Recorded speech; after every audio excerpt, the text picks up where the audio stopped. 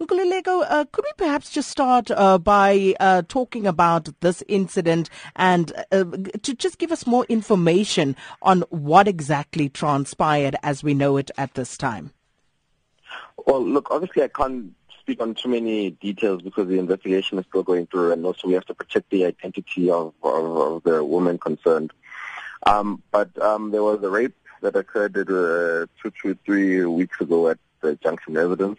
It was immediately reported to Wits management, the residence life, senior executive team, and the gender equity office. And it was very disappointing in the manner in which it was dealt with. They were dragging their feet because this doesn't take issues of sexual violence seriously in practical terms. They'll talk nicely about it, but they don't actually take it seriously. So then eventually what happened is that because both of the parties involved both stay at the same residence and they stay in the same block, in the same building. And she was she would run into him in the hallways, laundry and all kinds of things like that. So then once, because of the continued trauma, she attempted suicide last week. So then from there, once the residents found out about the situation and that how management kept them in the same building, in the same residence, they took it upon themselves to remove him from the rest. And you were in a meeting last night with management. What was that all about? And did anything constructive come out of that meeting? The purpose of yesterday's meeting was for management to account as to why because it wasn't limited to this single event, because why do they continue to allow rape culture to manifest itself in residences and also at Wits in general. Unfortunately, they were asked to apologize for the manner in which they had handled this situation and all of those sorts of things. They refused to apologize. So the ladies got very upset, rightfully so, and they requested that they leave the meeting. So what exactly did they want management to apologize for? They wanted management to apologize specifically because the night before, when there was a big protest and all those things, and management was called to the residents to explain and to remove him, they said a number of really unfortunate, misogynistic things. They said things like, we don't know all the details of the incident. It wasn't a violent rape, as though rape has levels, as though there's such thing as a non-violent rape. They said a number of unfortunate things. They insulted people. They called another. They said she's blank in her head. It's one of the ladies that was there. So we wanted, first of all, we wanted direct apologies for the incident of that night, and then from there we wanted apologies for the entire incident as to how this is a continued thing, because this is not an isolated incident at Wits. Because rape culture, it continues to manifest itself at Wits, and Wits continues to protect it, whether it's a lecturer, it doesn't matter. The gender equity office is completely useless, completely. Well, thank you so much for sharing those sentiments with us. Chairperson of the House Committee at Wits Junction residents, Nkululeko Tsekane. So, Professor, as you've just heard, students accusing management of protecting the suspect, not dealing with a rape culture at the institution effectively. What's your comment on that? Well, I think that the reality is you have a group of students devastated, and everybody has to account for that. There has to be accountability. The reality, there's a lot of misinformation out there.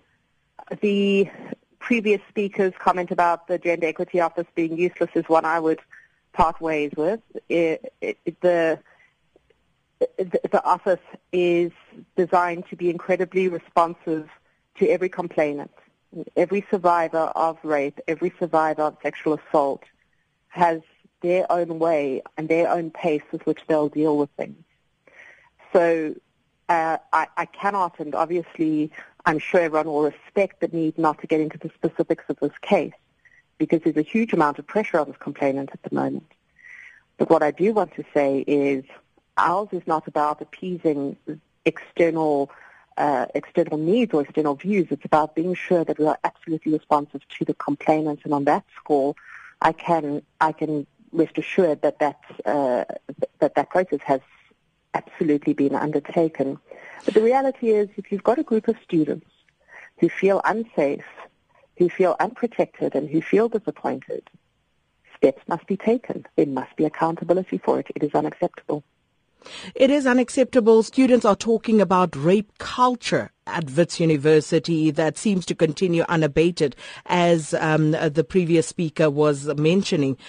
What is the institution doing about this? Because the perception, as you clearly heard from the House Committee member there, is that it is not being taken seriously. Look, I can't speak on behalf of the university and what it's doing. There are multiple ways in which it's trying to address this through ensuring that there are disciplinary procedures, advocacy, policies, procedures. All of those things are being undertaken. I think in some respects we're doing really, really well. In some respects we're failing. I also couldn't agree more. There is a rape culture, and not to shift the spotlight, but there is a rape culture in the country. Back to Wits, the rape culture at Wits is exacerbated by people in authority, in the reses, and amongst the students who don't understand what rape is, who don't understand that the violation is one that robs a person for the rest of their life of something so intrinsic and personal. They don't understand that it's not about a question of whether or not there was a specific rape. The question is, a person complains of rape, you do something. So, at the very least, looking at the footage that has gone viral about the incident the other night, where you have members of management talking about this was not a violent rape, for that incident alone, are the students not justified in asking for an apology? Because that statement was just callous and it was, just filled with ignorance on the part of the members who made those statements. Absolutely. I wholeheartedly agree. Absolutely. This is the misinformation about rape and the misinformation and the bringing of a kind of bias or prejudice or lack of knowledge and lack of sensitivity is part of the failure of people to understand and address rape. Let me say this. I've been working as a human rights lawyer for the last 20-odd years dealing with cases of gender-based violence. In roughly 20 years, I have never once come across a false allegation. Not once. And we still continue with this ridiculous notion of presuming first that the complainant is lying and trying to follow some procedure that protects the accused. Now, I'm not for a second saying we go on witch hunts against people. I am saying that first and foremost we take the view that because there's a rape culture, and there is, because there's a fear of every single woman in this country to be safe, you take the stance first of removing a perpetrator from that environment. Now, I'm pretty clear that if you were to expose all the details of this, I am sure that there are people who did very well, and I'm sure that there are people who did very poorly, and I'm sure that there are a multitude of reasons why we're at where we're at. It's not the point. The point is it needs to never happen again, and students need to feel safe. My undertaking has been to ensure that wherever there has been a limitation or a prevention of justice, and wherever there's been a trivialization of rape, I will work with the students and at their behest to ensure that those activities are held to account. Well, thank you so much for your time this morning. That was Professor Bonnie Meyersfeld, who is advisor to the Wits Gender Equity Office.